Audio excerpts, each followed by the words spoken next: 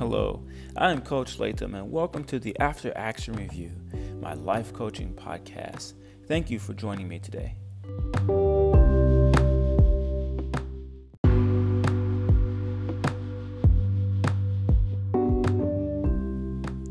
Day 3. Take time to reflect on the positive changes you've made and how your life is elevating. Forward progress. Forward progress. There is a reason you haven't received that blessing yet. It is possible you are not ready.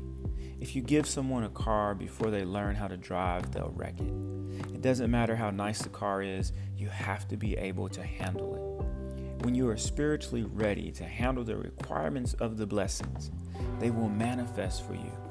Continue to prepare. Release yourself from the need to control the intended outcome. When we try to control the intended outcome, we become consumed with how everything occurs. Enjoy the journey. Learn the lessons. It is all working out for your highest good. This daily thought was packed with a lot of reflection, intention, and desire. Forward progress was one of my Iron Man mantras. It is a reminder that no matter what, keep moving forward. Every blessing will manifest in the divine timing.